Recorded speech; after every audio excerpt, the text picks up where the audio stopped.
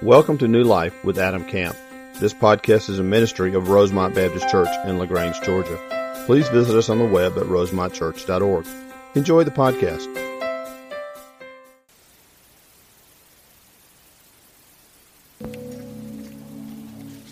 I'd like to pray for us before we begin.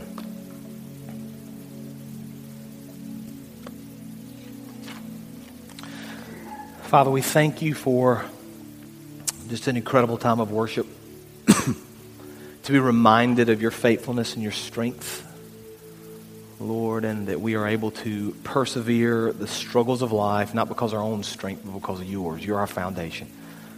And so we're not going to be shaken, Father, because of you.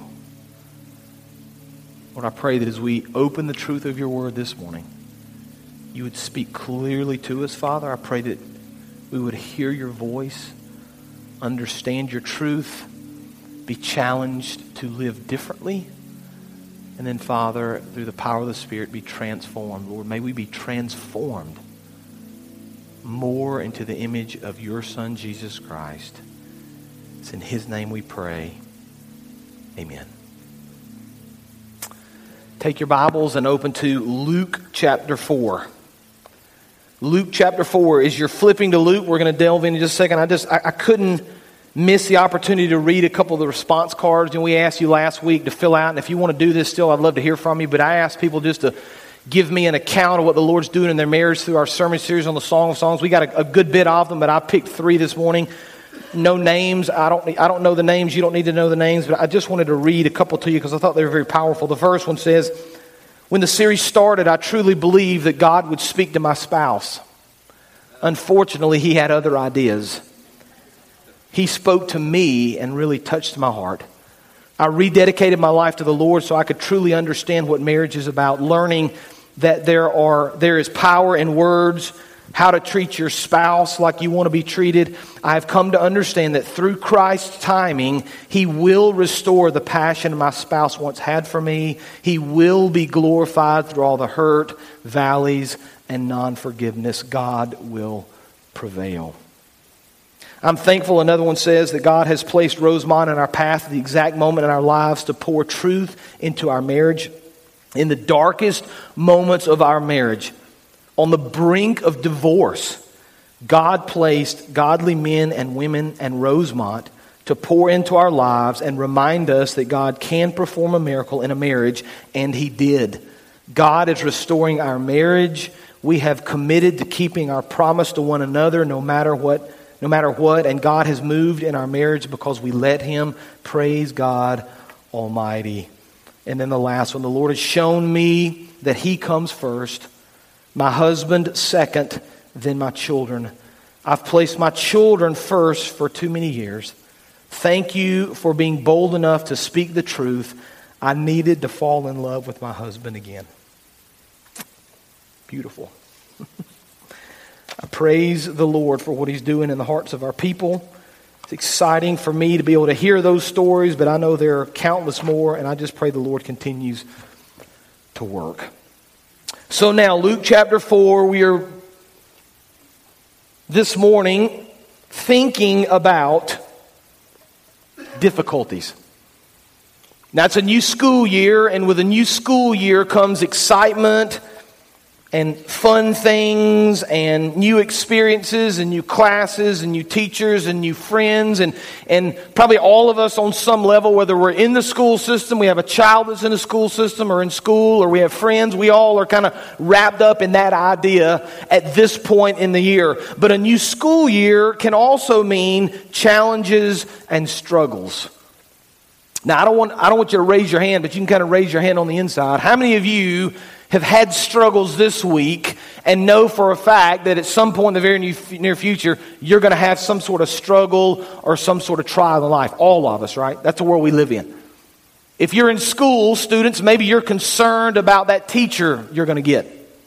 Right? Can we be honest and say that sometimes we're concerned about the teacher we may get? You guys remember when you got that schedule printed out and you saw that teacher and you just knew this was going to be a really difficult year? Maybe we're concerned about that. Maybe you know your schedule now and you know that there's some students in some classes that maybe you're going to struggle with. Teachers, maybe you're unsure about a new administrator or somebody on your team, or a parent of a kid.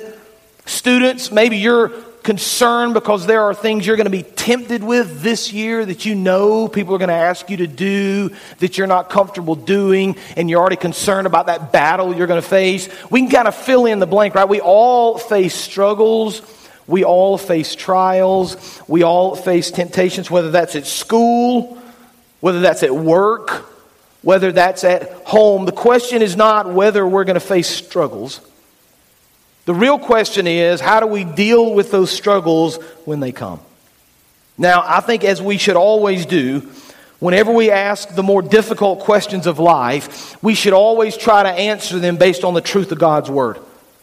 And so if there is an example of a person that faced struggles and trials all through his life, it's Jesus. And so as we kind of think through this idea this morning of preparing and being aware of struggles and trials and temptations, I want to examine what Jesus did and how Jesus lived to try to help us understand how we ought to live our lives. So we're going to do that in Luke chapter 4, beginning in verse 1. I think we have the scripture on the screen for you as well. Let me give you just a tiny bit of background. Most of you will probably already know this, but just to put this in perspective, at this point, Jesus is about 30 years old. Now, you probably already know this, but Jesus lived 30 years before he began his ministry. Very little is written about Christ. We know about his birth. He was 12 in the temple. We know that story. And then really, no, there's a lot of silence. And then he's about 30 years old. He goes and he's baptized. And then after he's baptized, he goes into the wilderness to be tempted for 40 days. That's where we pick up the story in Luke chapter 1, verse 4. Jesus, now full of the Holy Spirit, returned from the Jordan. That's where he was baptized, the Jordan River. So he returned from the Jordan River, and he was led by the Spirit in the desert. Verse 2, where for 40 days he was tempted by the devil. He ate nothing during those days, and at the end of them he was hungry. And the devil said to him, if you are the Son of God, tell this stone to become bread. And so verse 4, Jesus answered, it's written, man does not live on bread alone. Now let's stop there for a minute. We're going to draw a conclusion, and we're going to kind of think through this together for a little while this morning. Now there's a foundational idea that I want you to get. It's going to be found in all the major truths that we're going to pull from these verses. And it's kind of a simple idea, but it's one that we forget far too often. It's this.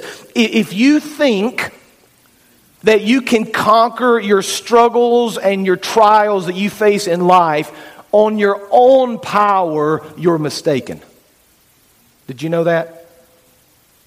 Far too many people get caught up in this idea that they're strong enough to conquer this, or they're strong enough to do that, or they can kind of on their own strength will themselves out of this temptation or will themselves out of this struggle. And I would say to you, that's kind of your first mistake. Because we're really not strong enough in our own power to do these things. Instead, what we see all through Scripture, we're going to see it again this morning, is that if we're really going to make it through life in the midst of the trials and the struggles and the temptations and the difficulties that we're faced, we're only going to do it if Christ is our foundation. So we kind of begin with that idea. So truth number one, we have it on the screens. Our reliance on God must transcend our physical struggles. If we're going to rely on the Lord, if we're going to trust Him, we've got to transcend our physical struggles. And let's think through this together just for a few minutes. Look at how verse 1 begins there in chapter 4. This is interesting to me. Jesus, full of the Spirit, returned from the Jordan and was what? Led by the Spirit into the desert. Now I want you to know something. This is important about this account. Jesus walking into the desert wasn't by accident. You understand that? He didn't just wander off and get lost and look around all of a sudden and didn't know where he was. It wasn't as if God the Father looked down at heaven and was going, no, not that way, Jesus. No. We went to Six Flags a couple of weeks ago. You ride in they call it the Monster Mansion now. You know the Monster Mansion? Nobody knows the Monster. Y'all are like, huh? Cup 2 or 3, I'd be great. Thank you. You too will get this then. You're going through, and at the very end, there's the sheriff, and he's going, no, stay out of the marsh. You remember that? And we just go into the marsh anyway, right? And he's trying to wave us off. It's not like that with the Lord and Jesus. Jesus isn't saying, no, stay out of the desert. The Lord is saying to God the Father is saying to Christ, listen, you need to be led by the Spirit into the desert. There's a real clear reason and a real clear purpose that you're kind of walking through this very difficult time, because Jesus knows what's about to happen. He knows the struggle that he's going to face. He knows the temptation that's going to kind of befall him, and he walks into it anyway. Now this is fascinating for me, because it's just the opposite of what we do. Right? When you're about to walk into a trial of life, if you're like me, the first thing you do is you pray God would remove it. Lord, I don't want to go through this. Get me out of this. It's too hard. I don't want to deal with this. Don't let me walk into this difficult situation. But Jesus, recognizing the difficulty he's about to face, allows the Spirit to lead him into this very difficult place. It reminds me of his prayers in the Garden of Gethsemane. You'll remember the account. Jesus had been arrested. He was taken in the Garden of Gethsemane. He asked his disciples to pray, and he goes in a little bit farther. And then that famous prayer where he basically says to the Lord, Lord, listen, I don't want to have to go through this. And the phrase he uses is, take this cup from me. You remember that account? Yet he ends that prayer by saying, not my will, but your will be done, Lord. Right? I understand there's going to be physical struggles, Christ says. I understand there's going to be difficult times. I understand there are things that I'm going to have to deal with and work through. But if I'm going to get through those things, I've got to kind of transcend that struggle, that physical struggle, and I've got to rely on Christ more and more. Paul hits on this idea in Romans chapter 5. You'll be familiar with this passage. He says in verse 3 that we rejoice in our sufferings because we know that suffering produces perseverance. Perseverance, character. Character, hope. Hope does not disappoint us because God has poured out his love into our hearts by the Holy Spirit whom he has given us. See, Jesus understands, and I think we need to understand sometimes in our lives, that the struggles we go through are deepening our faith and deepening our reliance on the Lord. Now, some of y'all need to hear that today, don't you?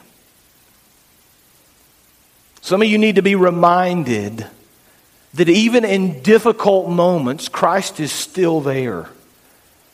That in difficult moments, Christ still wants to use you, that he's still got a plan for you. And we've got to kind of get up above the physical and the suffering, and we've got to kind of be able to see with spiritual eyes that the Lord's doing something through us. Now notice in verse 2, pull that book up for me please if you would, Wanda. Look at what happens in verse 2. Jesus is in the wilderness. He's there for 40 days, and the Bible tells us for 40 days he was tempted by the devil. He ate nothing during those days, and at the end of those days he was hungry. Now verse 3, the devil said to him, if you are the Son of God, tell this stone to become bread. Now this is interesting to me, and this is not really the point of the sermon, but it's something you can kind of think about if you're taking notes. The enemy is always going to attack you in your weakest points. Did you know that? Like Jesus is starving. He hasn't eaten. We don't know at what point in the 40 days the devil arrives, but it's in the middle of this 40-day fast. Jesus is hungry. He wants something to eat. Physically, if you've ever fasted or gone without food for a couple days, you know that it really affects your body very quickly. Jesus is hungry. He hadn't eaten, and in the midst of his weakness, in the midst of his great hunger, the enemy tempts him with something he really wants. That's what he does to you too. See, the enemy's going to take your weakest point, the chink in your armor, and he's going to attack you there. But I want you to notice Jesus' response. Look in verse 4. Jesus answered, man does not live on bread alone. What an interesting response. Now, where does that come from? Well, it's a quote that Jesus is kind of taking from the Old Testament. I was talking to somebody this week about the Old and the New Testament. And you may already understand this, but just to be clear, let me just remind you of this. Anytime Jesus kind of quotes the Bible, he's always quoting the Old Testament. Did you know that?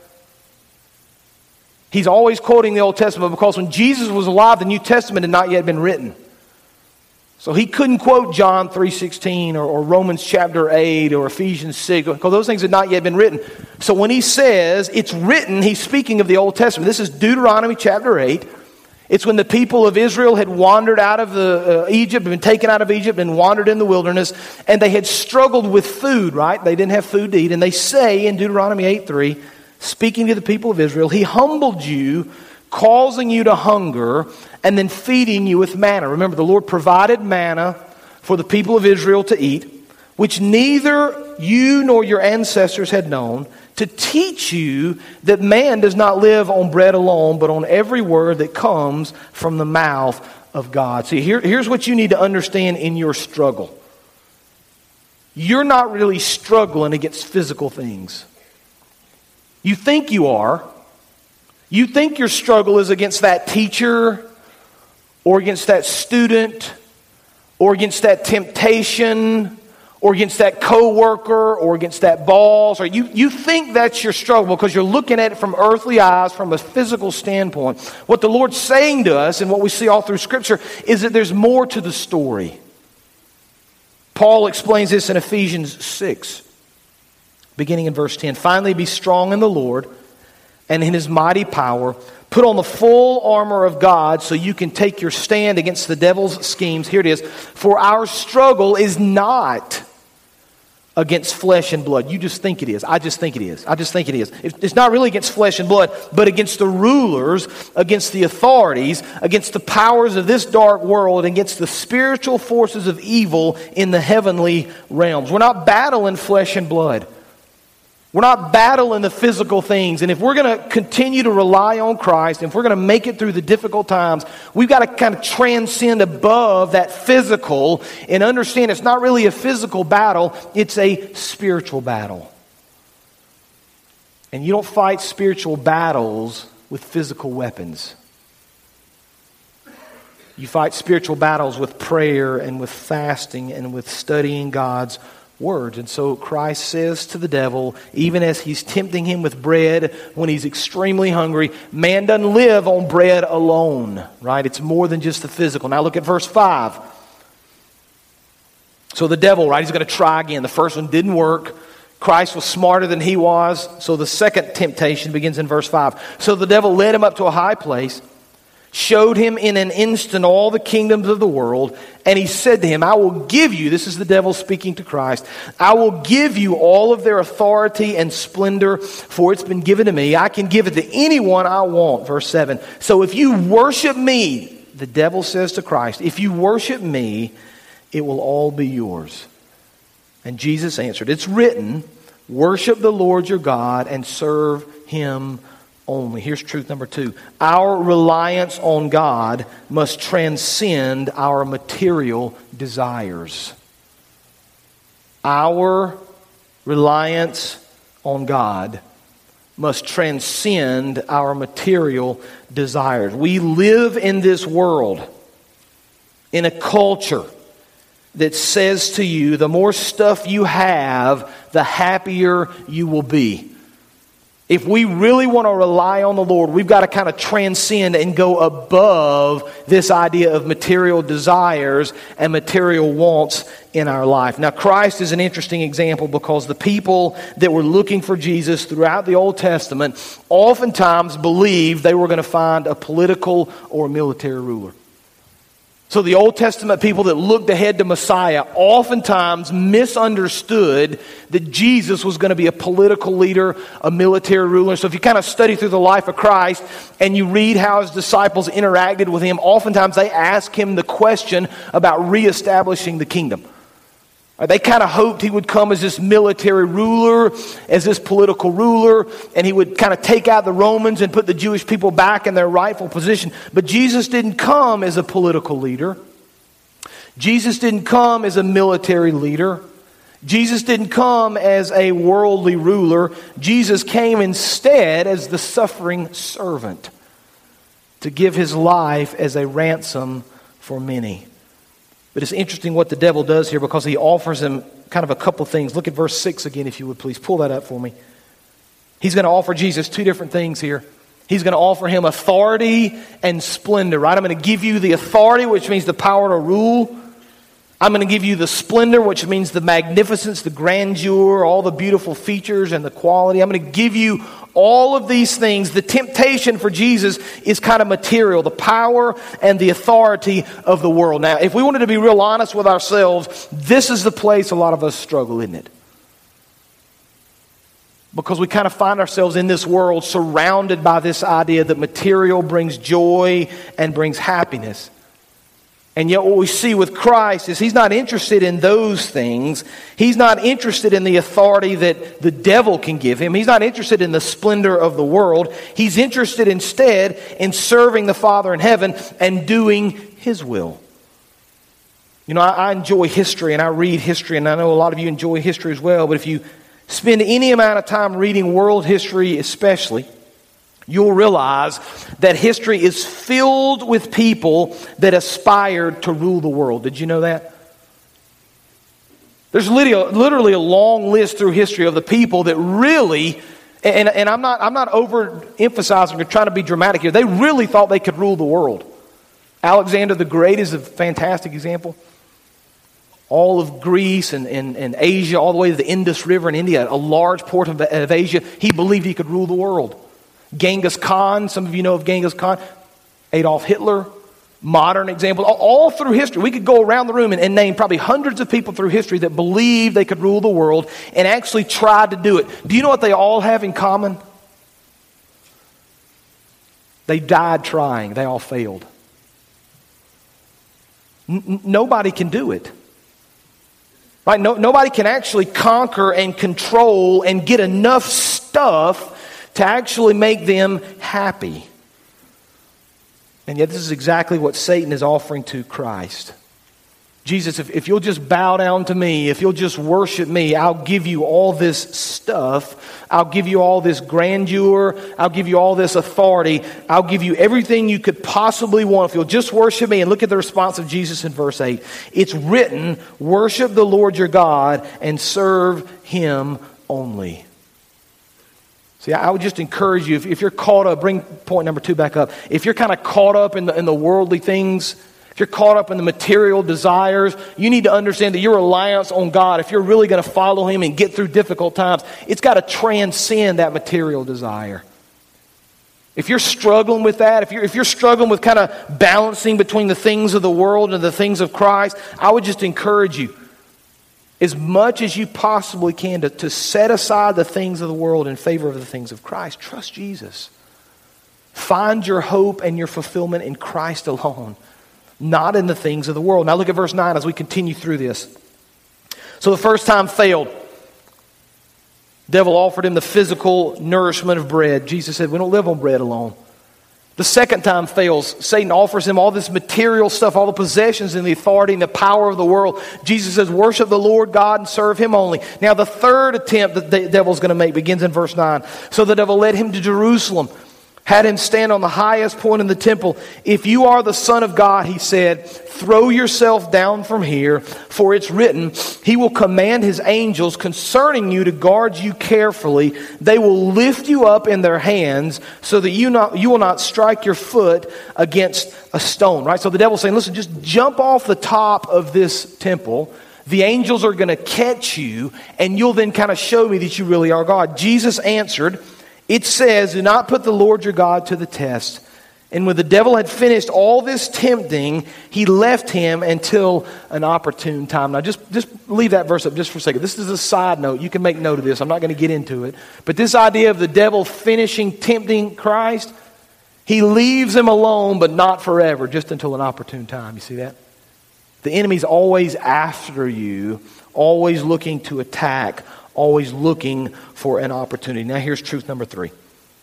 Our reliance on God must transcend our uncertainty and our fear.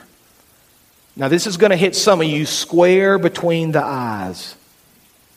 Because here's what Satan is saying to Jesus. If you really are who you say you are, jump off of this temple and prove to me by allowing the angels to catch you that you really are Jesus.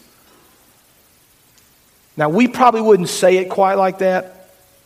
We wouldn't phrase it like that to Jesus, but far too many of us don't put our trust in Christ because we're ultimately not convinced that He really is who He says He is.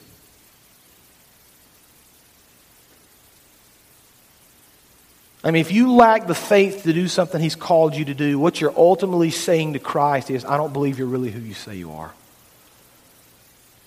And you're going to have to do something to prove to me that you really are God. How many of us have kind of put the fleece out, so to speak, and we say, Lord, if you really are God, you need to prove this to me. You need to do something for me and prove it. And I'm not saying we shouldn't pray, and I'm not saying we shouldn't trust the Lord to do amazing things, but just track with me here. God is not obligated to prove anything to you. Did you know that? He's not obligated to prove anything to me. I do not have the right as a creature created by the Lord to say to Him, if you really are God, you better prove it to me. And then if you prove it to me, then I'll do what you say. That's not what God says. That's not how God works. Satan's saying to Jesus, you've got to prove to me you really are who you say you are. I'm reminded of the story of the children of Israel again walking through the desert. And this is the reason I come back to this 2 or 3 times is because there's this interesting parallel. Think about it like this. Jesus walked into the wilderness for 40 days, had a lack of food, trusted the Lord, and came out stronger. The children of Israel wandered into the desert, had a lack of food, failed to trust the Lord, and wandered for 40 years. There are all these very interesting parallels between the time of Christ in the wilderness and His 40 days and the time of the children of Israel in the wilderness and their 40 years. And so one of the examples, when they're wandering around with Moses, they say to Moses, we're hungry and we're thirsty. We don't have enough food and enough water. Did you bring us, they literally say this, did you bring us into the desert just to die?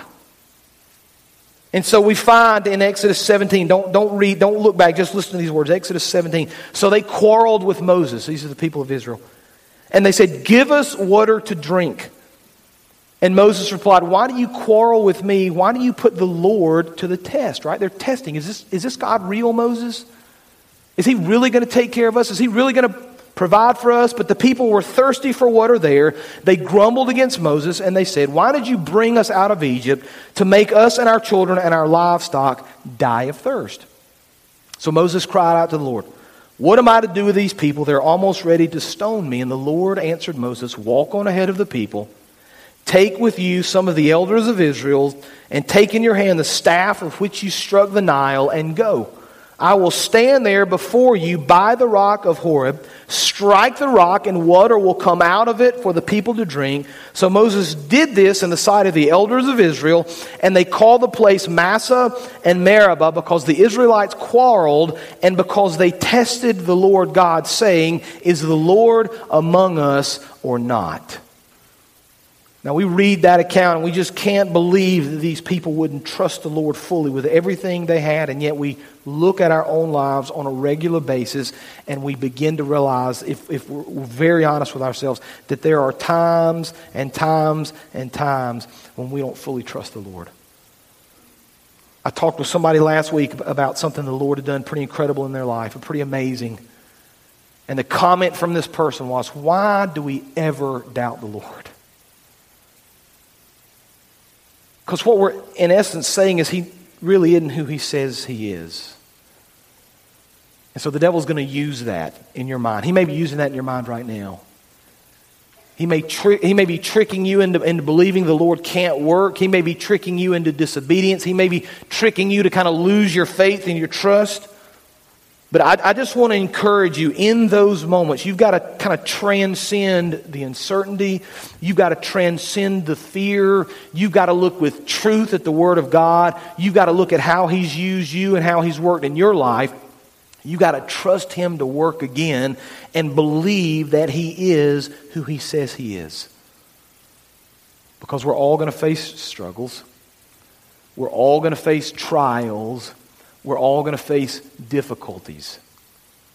And if we allow the physical things or the material things or the fear and uncertainty of this world, all of which are very real, if we allow those things to drag us down, if we can't kind of come up out of that, if we can't transcend above that, we're going to continue to struggle, we're going to continue to have difficult times, and we're going to wonder why God's not at work.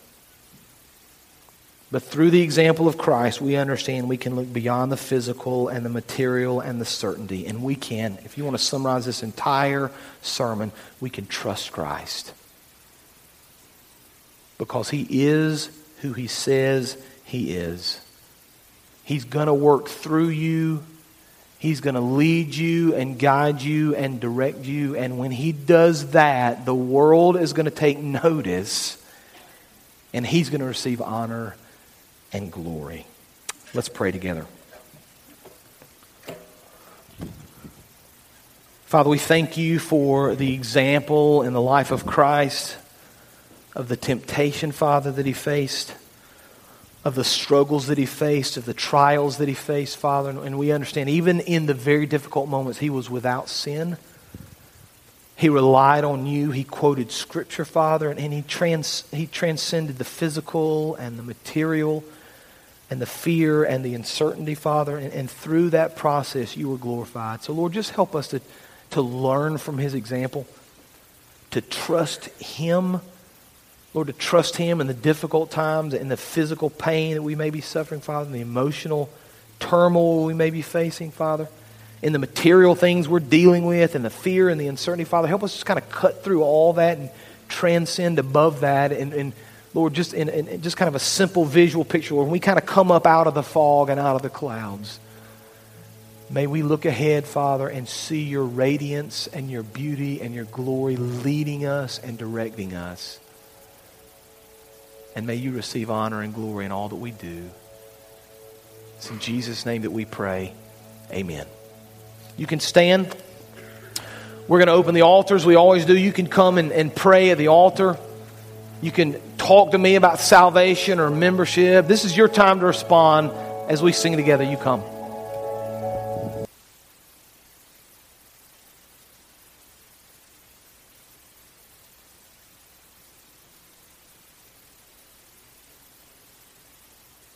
Thank you for joining today's sermon. We would love to hear how today's message blessed you. Use the Contact Us link on our website at rosemontchurch.org. God bless.